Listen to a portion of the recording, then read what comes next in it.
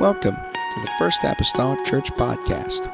Our church mission is to love as God loves, showing compassion to every soul, thus winning those souls and equipping them to be sent out to plant and to harvest. Thank you for joining us today, and we hope that you are blessed by today's podcast.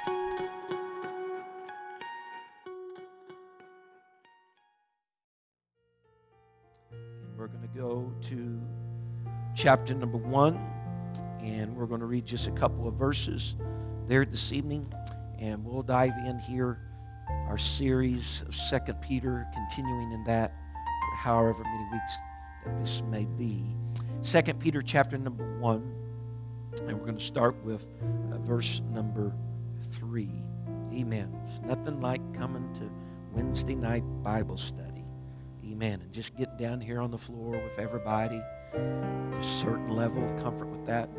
A couple of weekends ago, whenever I was in Texas and we were supposed to do sessions, they didn't have nothing setting out there, and they had something on just a pulpit on the platform. And I asked Brother Nichols, I said, do you have anything else I could just kind of take down and get among them on the floor? And he said, yeah, I think we do. And so everybody else used it too, because if we're just talking, having a session, man, I just want to be right here. This is where I want to be. And so it had a little Wednesday night Bible study feel to it. So it was nice. 2 Peter 1, verse 3. According as his divine power hath given unto us all things that pertain unto life and godliness, through the knowledge of him that hath called us to glory and virtue, whereby are given unto us exceeding great and precious promises, that by these ye might be partakers of the divine nature, having escaped the corruption that is in the world through lust. It's something about the epistles. When they write the epistles, there is just so much wording that's tucked in just so little that this is going to be our field of play, 2 verses tonight. All right? And so I want to talk to you tonight about this, what's found in verse 3 and what's found in verse 4, 2 main things. Number 1, divine power and divine nature. Divine power and divine nature. Hallelujah. Let's ask the Lord to help us tonight. Father, we love you. God, we're so appreciative, Lord Jesus, of you. God, we're appreciative, Lord Jesus, that you see us and you know us. God, every portion and every facet of our lives, God, that you're acquainted with. We want, Lord, to walk where you would have us to walk, to say what you would have us say, Lord, in this place. God, bring enlightenment, Lord, and revelation to our hearts and minds. In the lovely name of Jesus Christ. Amen and amen. Everybody say amen. You may be seated tonight. I know our children just got back to school. They might be tired. I don't know. But as is with Wednesdays, we'll try to be aware and conscious of that 8:30 hour to be for sure at least done by then. There are 2 elements at work in verse number 3 of 2 Peter chapter 1 that lend to our benefit, that's beneficial to us, that is helping us along. Number 1, it's his divine power. And number 2, our knowledge of him. 2 things, his divine power and our knowledge of him. His divine power according to the word of the Lord, and I will in certain elements be redundant tonight because I got to drive this in our hearts and minds. His divine power according to the scripture has given unto us all things that pertain to life and godliness. And with that being said, the divine power is not just something that operates on us, like the divine power of the holy majestic God operating upon us. But this divine power is also something that can operate in us by the Holy Ghost. By the Holy Ghost. Ephesians 3:16 says that he would grant you, according to the riches of his glory, to be strengthened with might, or if you will, to be strengthened with power by his Spirit in the inner man. The might spoken of in the scripture, or for our purposes, the power by his Spirit in the inner man, is the Holy Ghost. That is the power or the Spirit of God in us is the Holy Ghost. Therefore, if you think of that, this divine power, God's divine power for that matter, that created all things, even in the book of Genesis, with just words being spoken. God said, and thus it happened, it was so. That same divine power is capable of influence in our individual lives, in our inner man, when we have the baptism of the Holy Ghost. Did not Jesus say in the book of Acts to his disciples that ye shall receive power after that the Holy Ghost is come upon you? And so when we talk about divine power, when Peter is talking about divine power isn't regulated to the Holy Ghost alone, but it's also not excused from it. Meaning this, it's not just the divine power of the Lord and the operation of creation, but it's the divine power that even lives inside of us.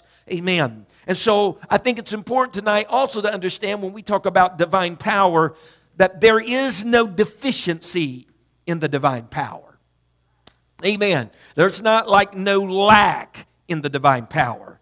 It gives, as Peter says, all things that pertain to life and godliness. The writer of Colossians told us, speaking about being in God or in Him, we are complete in Him.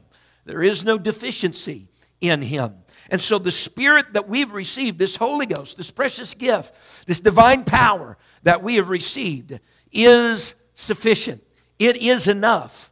I don't have to have an add-on to the Holy Ghost, so to speak. Amen. It is sufficient. It's kind of like a seed of anything, but for our purposes, I'll just say it's kind of like the seed of a mighty oak tree. Within the seed are all the characteristics, the materials, the branches, the leaves, the roots, the bark. All of that is encapsulated within the seed. Don't look like much. You don't look at a seed and say, well, there's the bark or there's a branch. No, but all of that is encapsulated in the seed. And all that seed needs is a healthy environment in order to grow, to materialize all those things that's within the seed. And so the Spirit that we have, this divine power that we have, it is sufficient, it is complete. But many times it needs a condition or an environment in our lives to grow and materialize everything that's all encapsulated into this Spirit of God that we have received. Amen. Bruce Hurt, he said it a little bit like this. He said, just as a baby is born with all the quote-unquote equipment he needs for life, amen, and only needs to grow, so the Christian has all that is needed, and it remains then for him or her only to grow. But the important thing about this is our growth is not only dependent upon the divine power, but upon our knowledge of God or our knowledge of the Lord Jesus Christ. He says, the Bible says in verse number 3, speaking of this knowledge, if you remember from last week, the knowledge spoken of in verse 3 is the same knowledge that we spoke of last week in verse number 2. It's a experiential knowledge. It's a knowledge that's not just information. It's a knowledge that you obtain by living it out, by trying it, by experience. And so we have everything that pertains to life and godliness by the divine power and by experiential knowledge of living our lives in the Spirit that we have received. There are some things that you won't know about God until you put the practices to use in your personal life, in your daily walk with God. Amen. And so the source of all of these benefits, all things that pertain to life and godliness, is His divine power. But here's what I want you to realize. A statement you need to sear in your heart and mind tonight is this. It is given, these all things, it is given by divine power, but it reaches us by experiential knowledge. Meaning this, by living it out. God's given it to us by His power, but it doesn't come to fruition in our lives until we live it out. Amen. Until we live it out. It's a knowledge that begins, of course, with our initial experience of repenting, coming to the Lord, to an altar of prayer or a seat, wherever you may be, and repenting unto the Lord. All right, that's a grand experience that starts, but the experience that starts is never finished. It continues. to being baptized in Jesus' name, being filled with the Holy Ghost. It continues with daily sanctification of how we live our lives, and we are separated unto God. So it's not just His power, but it's the experiencing His power on an everyday basis after that initial experience. And if you don't realize that, I want you to know you can experience divine power on a daily basis. Amen.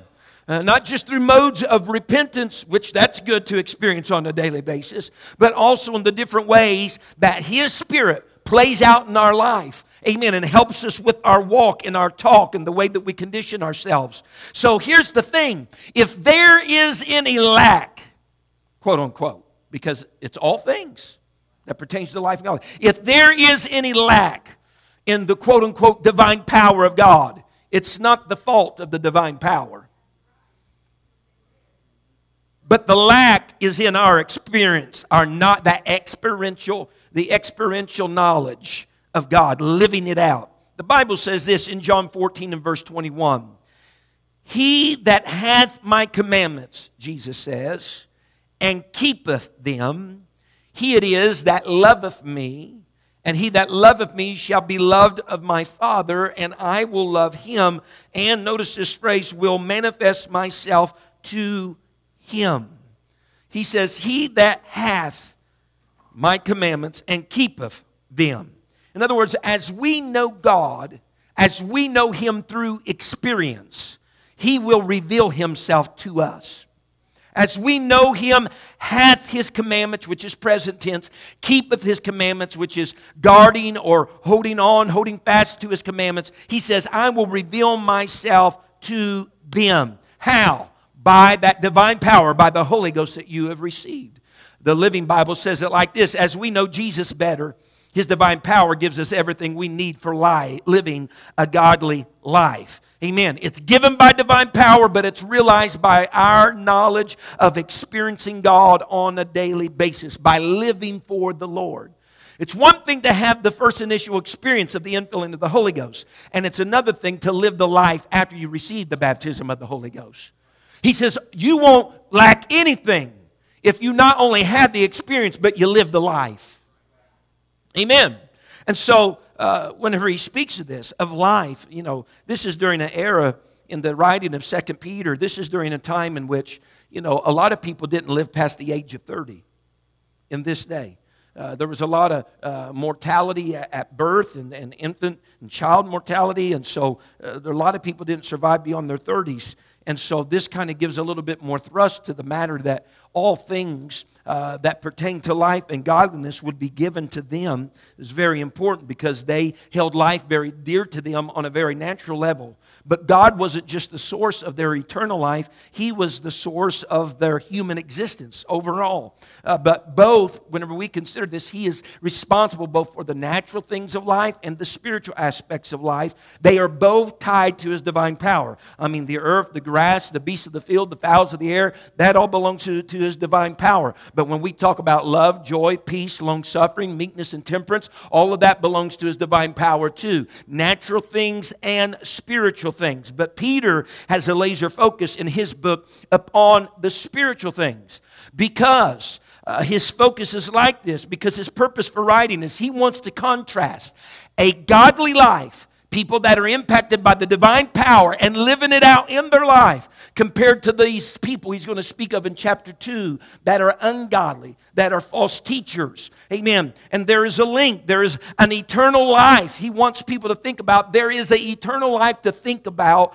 that is beyond the grave. When these natural lives are over, there is an eternal life on the opposite side of the grave. And he wants the false teachers that are saying it doesn't matter. There isn't no eternal life. There isn't anything to look forward to. There isn't a rapture of the church. He wants to expose the false teachers because he wants to illustrate that the power and the benefits are in living out our lives according to our experience right now upon the earth. And the false teachers are saying, no, it really don't matter how you live your lives. He says, no, wait a minute. Yes, it does. He says, how you live your lives after you've had your experience is important, because this is about all things that pertains to life. And that's just not the life between your birth and your death, but the life that is to come after the grave.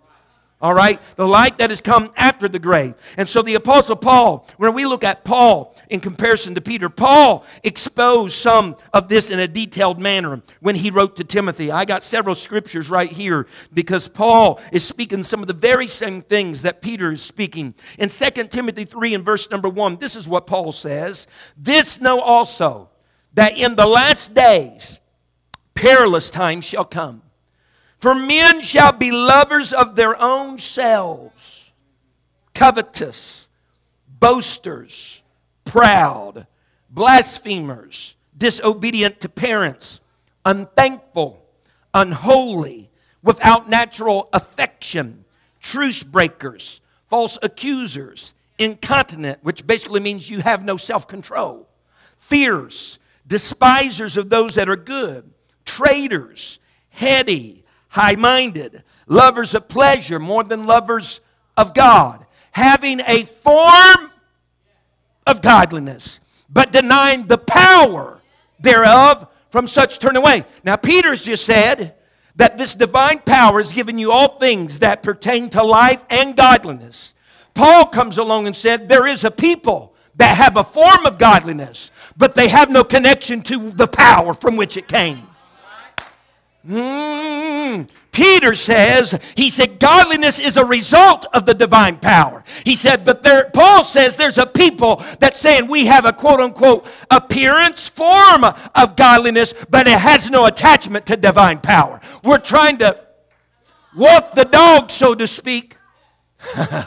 We're trying to have the form without the power, but we want everybody to think we got the power by trying to keep some semblance of the form of godliness. But Peter says true godliness is attached to divine power, and all things that pertain to it comes from that. Hallelujah.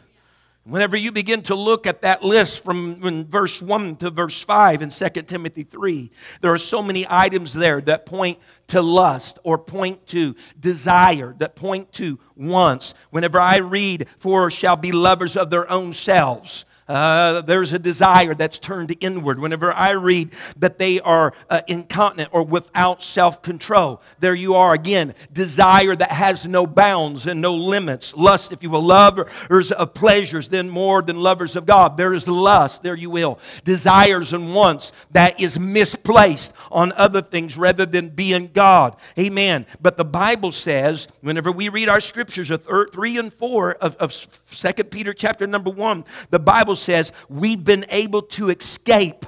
We've been able to escape, amen, even the lust and the corruption that is in this world that's due to lust by His divine power and by His divine nature. We're capable of escaping that, amen, because of the Holy Ghost that lives inside of us. We can escape it to a certain means by our day-to-day living, and we will ultimately escape it if we have the Spirit of Christ when the trump sounds that will take us up out of this world. Yes. Now remember, these false teachers, we're talking in 2 Peter, an inside job compared to an outside job, which we looked in 1 Peter. This is an inside job. These false teachers were in the church. Peter, 2 Peter 2:1 tells us, says that they even deny, and we'll probably hit this, I don't know how many times, even deny the Lord that bought them. And so Paul speaks to some people in Timothy. And I know that Peter perhaps has some of the same people in mind with this form of godliness. Let's say it like this. They were quote-unquote Christians, but they denied the power thereof. They denied the one who bought them. Here's something important to denote for our own personal lives. When we deny the divine power, the Spirit of God, the Lord who bought us, so to speak, whenever we deny the divine power, it's when we fail to live out and obey the knowledge that we have of Him in our everyday lives. When we deny Him, it's whenever we take our knowledge and leave it as information and never put it to practice. That is one of the ways in which we can deny the Lord, even the one who bought us, by not practicing what we know. Someone say amen.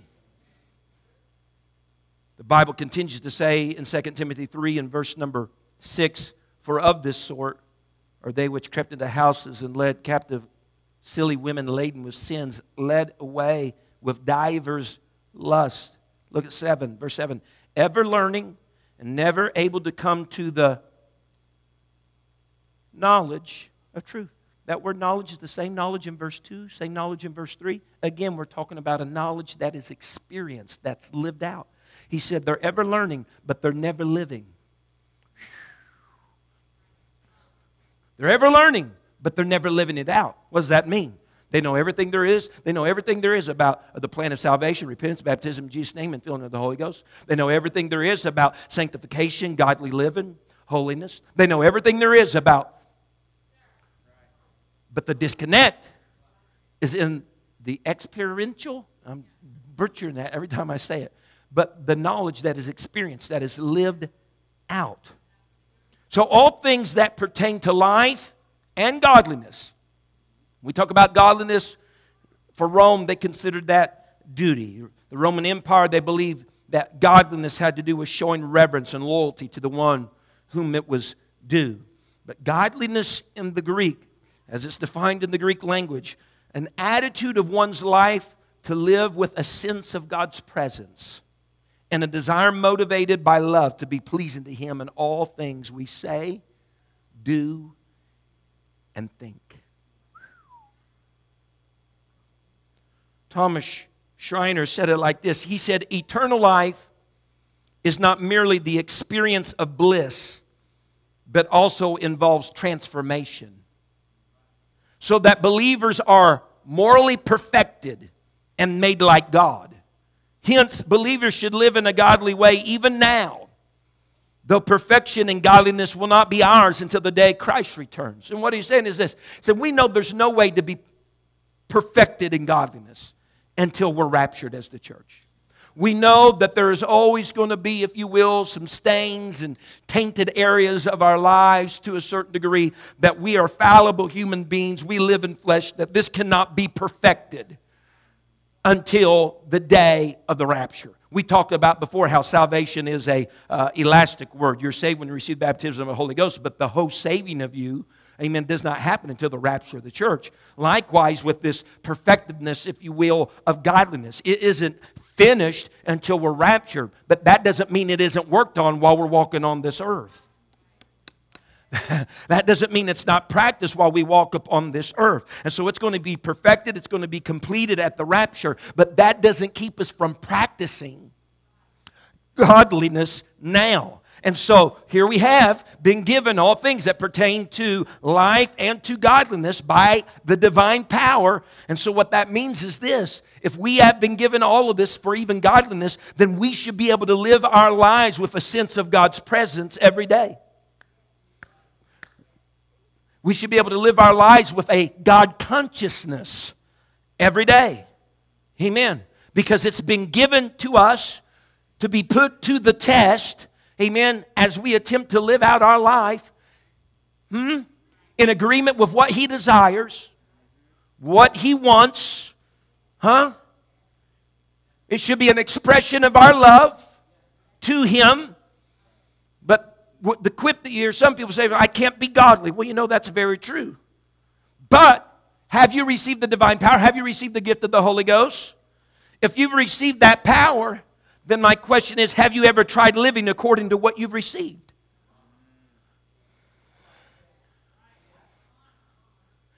If that same power, without asking, could cause light to shine in a darkened world that was without form and void, didn't have to get permission, but the creative power was in the divine power, then if we have that power living inside of us, what can't you do in living your life for the Lord? Amen. So I want to attempt to live for Him with that God consciousness that I have. Now remember, I know, beat it into the ground. So, His divine power has given us all things. You're all going to remember that before you leave, right? His divine power has given us all things that pertain to life and godliness through, the Bible says, the knowledge of him that have called us, the Scripture says, to glory and virtue. No, if you go backwards just one verse to verse number 2, grace and peace was multiplied unto us through knowledge as well. Grace and peace was multiplied to us through knowledge or living it out as well. If that be the case, which it is, as we put to test what we have mind knowledge of, when we experience what we have information of in our head, it's in that moment that same knowledge of living it out helps then also, walk with me here, it helps then also to multiply grace and peace in our lives. So not only is godliness achieved by living it out, but a multiplication, according to verse 2, of grace and peace happens as we live it out. Just put the pieces of the puzzle together. This is no surprise to me because moral, everybody say moral transformation is based in grace and tied to grace. Watch me. Everybody thinks grace is this umbrella where you just do whatever you want to do. Moral transformation is tied to grace. Titus said in Titus 2 and verse 11, "For the grace of God that bringeth salvation hath appeared to all men." Look at verse 12. This is a great scripture. Teaching us that. What's teaching? Grace is teaching. Teaching us that denying ungodliness. Grace is teaching me this. Denying ungodliness and worldly lust, we should live soberly, righteously, and godly in this. Wait a minute. I'm not waiting then for transformation at rapture and then everything's going to be right. No. Grace has taught me something. By me attempting to live my life according to the divine power that I have received, it's brought me to a place of godliness. Why? Because whenever I attempted to live that, when I attempted to live experience knowledge there, when I attempted to live that, grace and peace was multiplied in my life. And grace as a teacher then stands up and says, hey, wait a minute. Deny ungodliness, live godly, righteously in this present. You know what it does? It stokes the fire of me doing what I attempted to do with the knowledge that God has given me by His Spirit. Amen. And so he says, live soberly, righteously, godly in this present world. Look at verse 13. Looking for that blessed hope and the glorious appearing of the great God and our Savior, Jesus Christ. See, this is totally going against what the false teachers of chapter 2 is going to talk about. Don't worry about it. It's okay. Do what you want to do, because there is no appearing. Not according to this. It says you're going to live godly. Grace is going to teach you these things. It's going to teach you how to have a moral transformation in this present world, because you're looking for a day that you're not going to be on this earth. You're looking for a day that you're going to go up. You're looking for a day from where you go from a moral transformation to a transformation from from mortal to immortality, from corruptible to incorruptible. He says, look at that, verse 14, who gave Himself, speaking of Jesus Christ, who gave Himself for us that He might redeem us from all iniquity, purify unto Himself a peculiar people, zealous of good works. What's that mean? They're eager about it. Eager for good works. Someone say amen. But see, when we get to chapter 2, and I've got to go forward in order for you to understand number one. But in the chapter 2, the false teachers, they lack morality. They lack morality. They rejected the promise of His coming. It's not going to happen. Amen. But our Christian living should multiply grace and thus godliness in our lives. And not only that, it also affirms the catching away of the church, because I'm not living for just the here and now, but for the there and then. If you think in this life only you have hope, you're of all men most miserable, Scripture said. It's not just in this life, but it's in the life to come that we also have hope. And so, the Scripture says, He's done all of this, verse number 2, hath called us to glory and virtue. The glory and virtue that we are called to is not our glory and virtue, but it's God's glory and virtue. As a matter of fact, most translators would translate it, He has called us to His own glory and virtue, His own excellence, His own integrity. And for us to recognize the glory of the Lord, for a person, really someone that has no bearings to the church or to God, for them to recognize the glory of the Lord, it's apparent whenever they recognize His virtue. And what I mean by this, whenever we speak about virtue, when anything in nature fulfills its purpose, it has virtue. Whenever the sun comes out in the morning and it warms the planet and by photosynthesis, if you will, aids living things and plants to do their thing, it has virtue because it's fulfilled its purpose. You understand what I'm saying? And so God fulfilled one purpose through Jesus Christ. And Christ fulfilled a purpose through His work on the cross. And so due to glory and virtue, the Bible says in verse number 4, come exceeding great and precious promises. Think about some of these exceeding great and precious promises that come by the glory and the virtue of the Lord. Because God sent His Son and His Son died on a cross. Think about it. The Holy Ghost, number 1. That is an exceeding and great promise that's come to you by that virtue. The second coming of Christ would be another virtue that comes as a result of that. A new heaven and a new earth is another thing that comes then by virtue of that. The ability for us to have entrance into heaven someday comes by virtue of that. Someone say amen. Here's the deal though. Divine power, verse 4, speaks of the divine nature. We are made.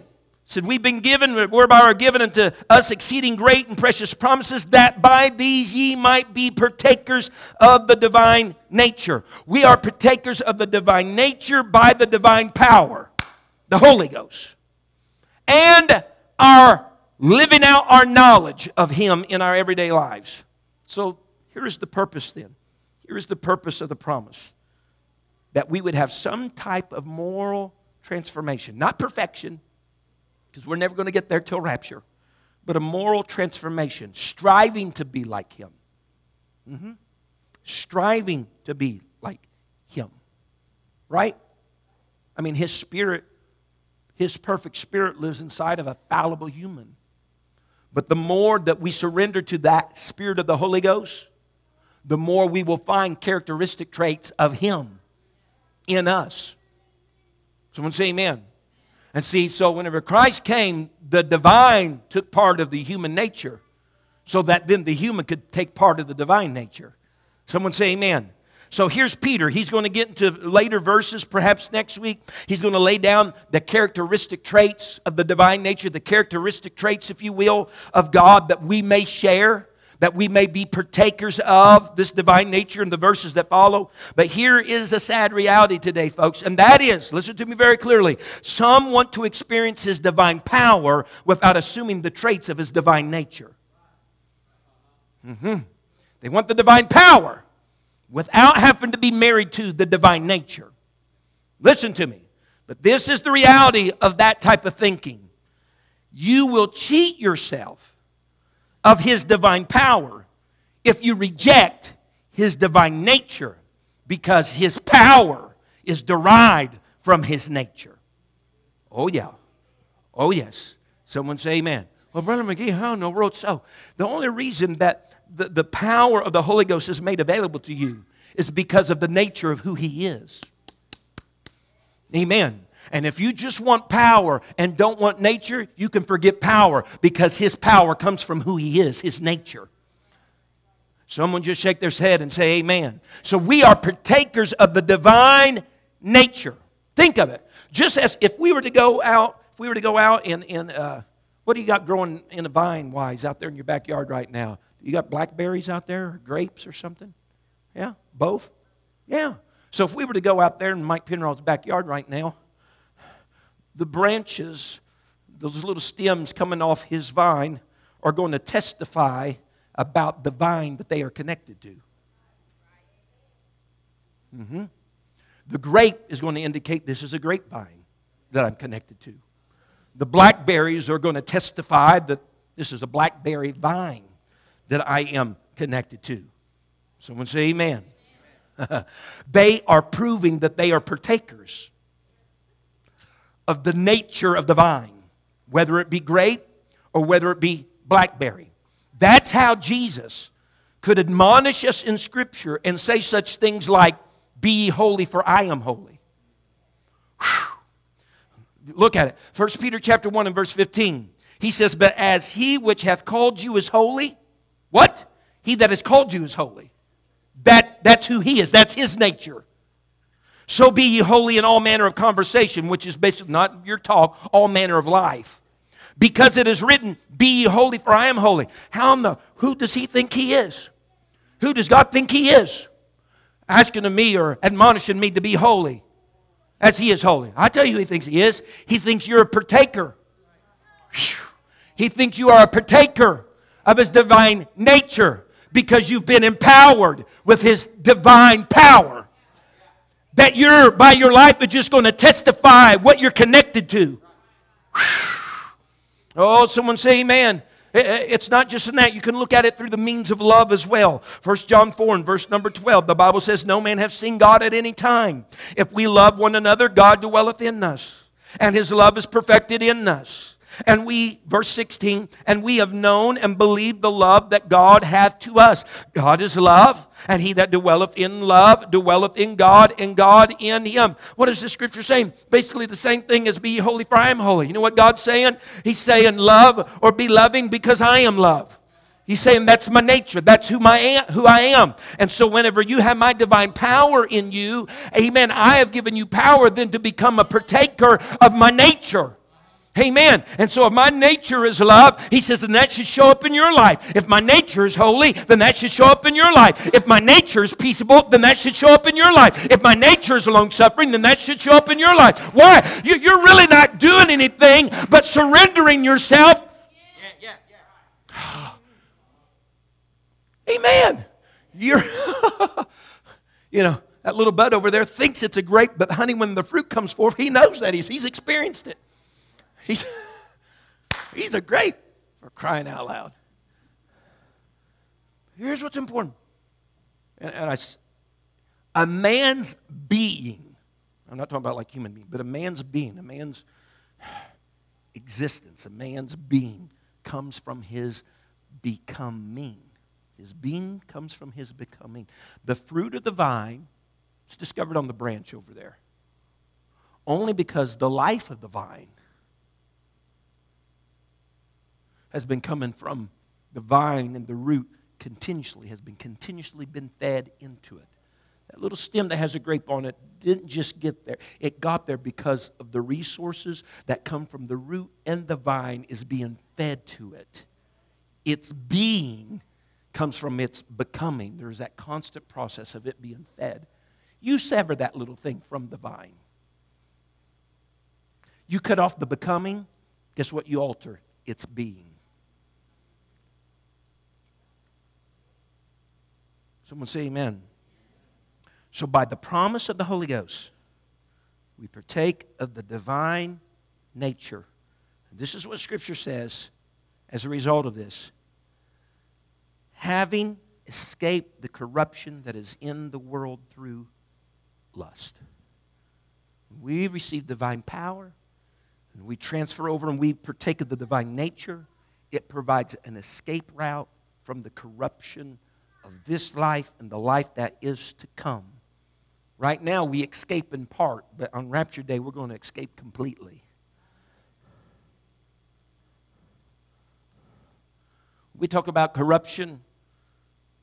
When we talk about lust, as the Scripture speaks of here in verse number 4, in this world, these are normal things in our world. These are normal things in our world. Lust, human desire, corruption is a normal thing because of lust and human desire in our world. But the divine nature allows us and provides us to raise above all of that and escape, not just as we live in this world, but in the day of rapture. And so here's the fact. We can exercise power right now to escape our natural tendencies, which is the lust, the human desires of this world, when we partake, or rather participate in His divine nature. Warren Wiersbe said it like this, said it so good. I just want to talk to you just straight from his words. He says, nature determines appetite. He said, the pigs want slop, and the dog will even eat his own vomit. Peter will allude to that later in this book. He said, but the sheep desires green pastures. Nature determines appetite. He said, nature also determines behavior. He says, an eagle flies because it has an eagle's nature. He says, a dolphin swims because that is the nature of the dolphin. He says, nature determines environment. He says, a squirrel climbs trees. Moles burrow underground. Trout swim in the water because their nature determines their environment. He said nature also determines association. He said lions travel in what's called prides. You know what that is? Other lions.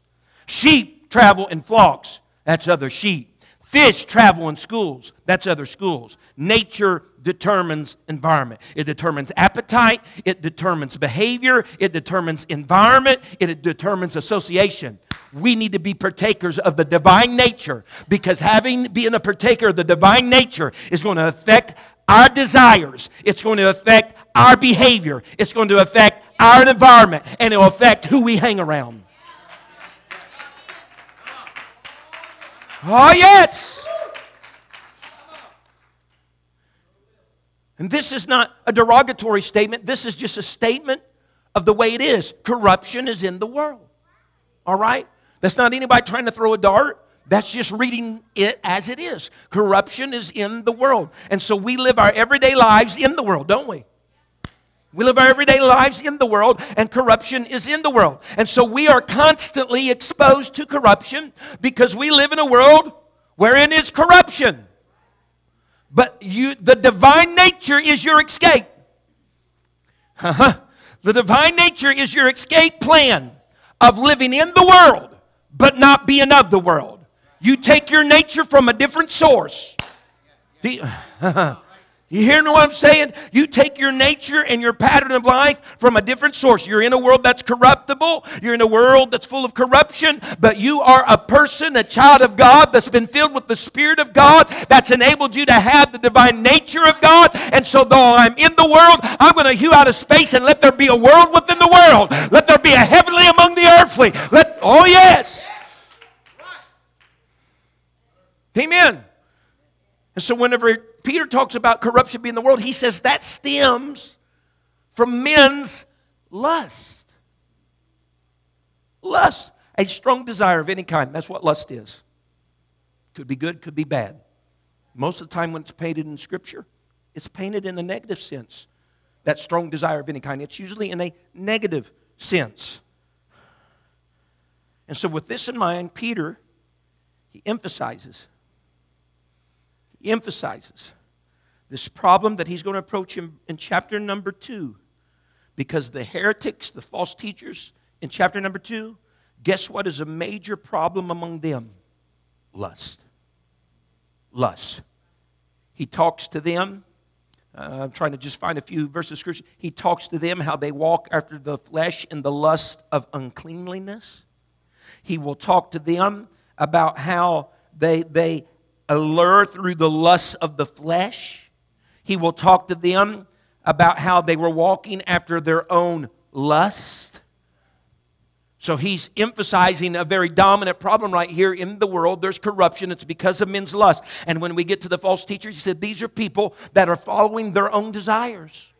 They're following their own pattern. He's going to even talk about how they have been entangled again in the pollutions or quote-unquote corruptions of the world. He says it had been better for them never to have known had they would to re-entangle themselves with the pollutions or the corruptions of the world. They're going to embrace it once again. So lust was majorly responsible for the corruption that's in the world. We know that. James tells us that. Not Brother James Malone, but he might have too at one time. But James chapter number 1 and verse 15, it says, then when lust hath conceived, it bringeth forth sin. And sin, when it is finished, it bringeth forth death. Yeah. Our human desires cause a lot of the corruption in this world. Matter of fact, almost anything problematic that you find in the world, you can trace to a human desire.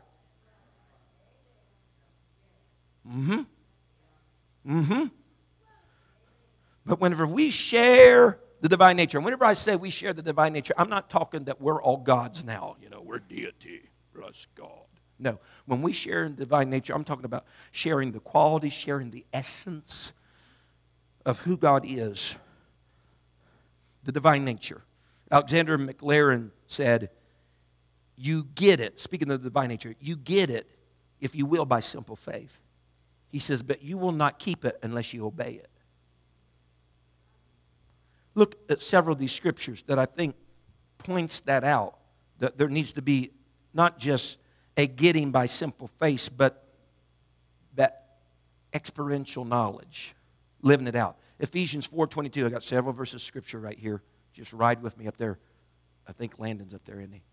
Yeah. That ye put off concerning, Ephesians 4:22, that ye put off concerning the former conversation. And it's talking about life, not a conversation. Of the old man, which is corrupt according to deceitful lusts.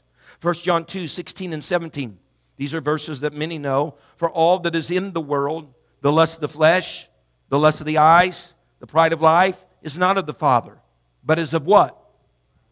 Boom. But is of the world. And the world passeth away, and the lust thereof. But he that doeth the will of his Father, experiential knowledge, living it out, partaking of the divine nature. He that doeth the will of his Father shall abide forever, while the world and the lust thereof pass away. 1 Peter 2:11, whenever we had our 1 Peter studies, 1 Peter series rather, 1 Peter 2:11, he said, dearly beloved, I beseech you as strangers, the people that went to the rally just this past week and heard this up there, dearly beloved, I beseech you as strangers and pilgrims, abstain from fleshly lusts, which war against what? Man, that was hitting me hard whenever he was preaching that day. My wife probably heard me beside him. I already did the series on it, you know, but just that alone was just hit me over and over again. Abstain from fleshly lusts, because what? They're warring against your soul. This is not just warring against your body or against your mind. Honey, this is to a much deeper degree here. They are warring against your soul. And that is nothing to be trifled with. Warring against your soul. Romans 13 and verse 14. But put ye on the Lord Jesus Christ. Divine nature. Put ye on the Lord Jesus Christ. And make not provision for the flesh to fulfill the lusts. Almost sounds like a snake when lust is in the plural. The lusts thereof. Put ye on the Lord Jesus Christ. That divine nature. Because whenever we're partakers of that, what is happening? The scripture tells us, it's telling us very plainly that we can escape the corruption in this world through lust. If you'll stand with me, I'll come to a close. I'll leave you with this. So we have divine power, divine nature. I know those were some waters to tread through, but I'm hoping I iterated and reiterated enough that you'll remember something. Divine power, divine nature.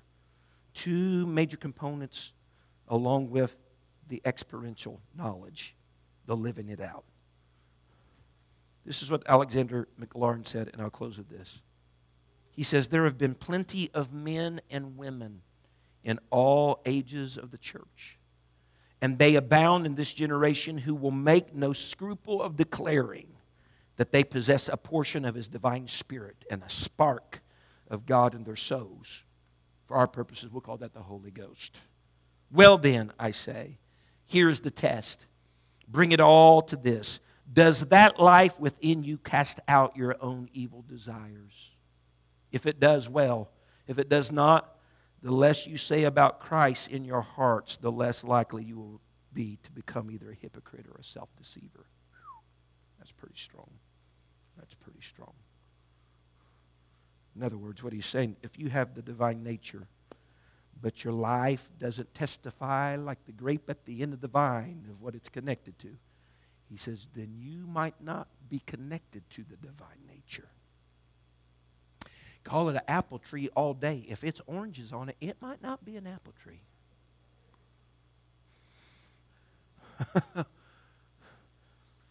You know, there's been a few things in my life that I've grabbed off of vines or trees that had the appearance that it was one thing, and I put it in my mouth. Boy, was I wrong. It had the form, but it wasn't connected to the source, the power that I thought it was connected to. Divine power, divine nature. Amen. Let's go to the Lord right now and let's pray. Father, I come to you this evening. God, I'm thankful, Lord Jesus, for your word. It is forever, Lord, settled in heaven. I pray, oh Lord, settle it, Lord, in our hearts, God, in our minds. God, it abideth forever. I pray, oh God, help us, Lord, to consider, Lord Jesus, just these 2 verses of Scripture. I pray, oh Lord, I'm thankful, God, Lord, to have experienced that divine power. I'm thankful, Lord, for the Holy Ghost. But, Lord, I want that lived out, Lord, in my everyday life.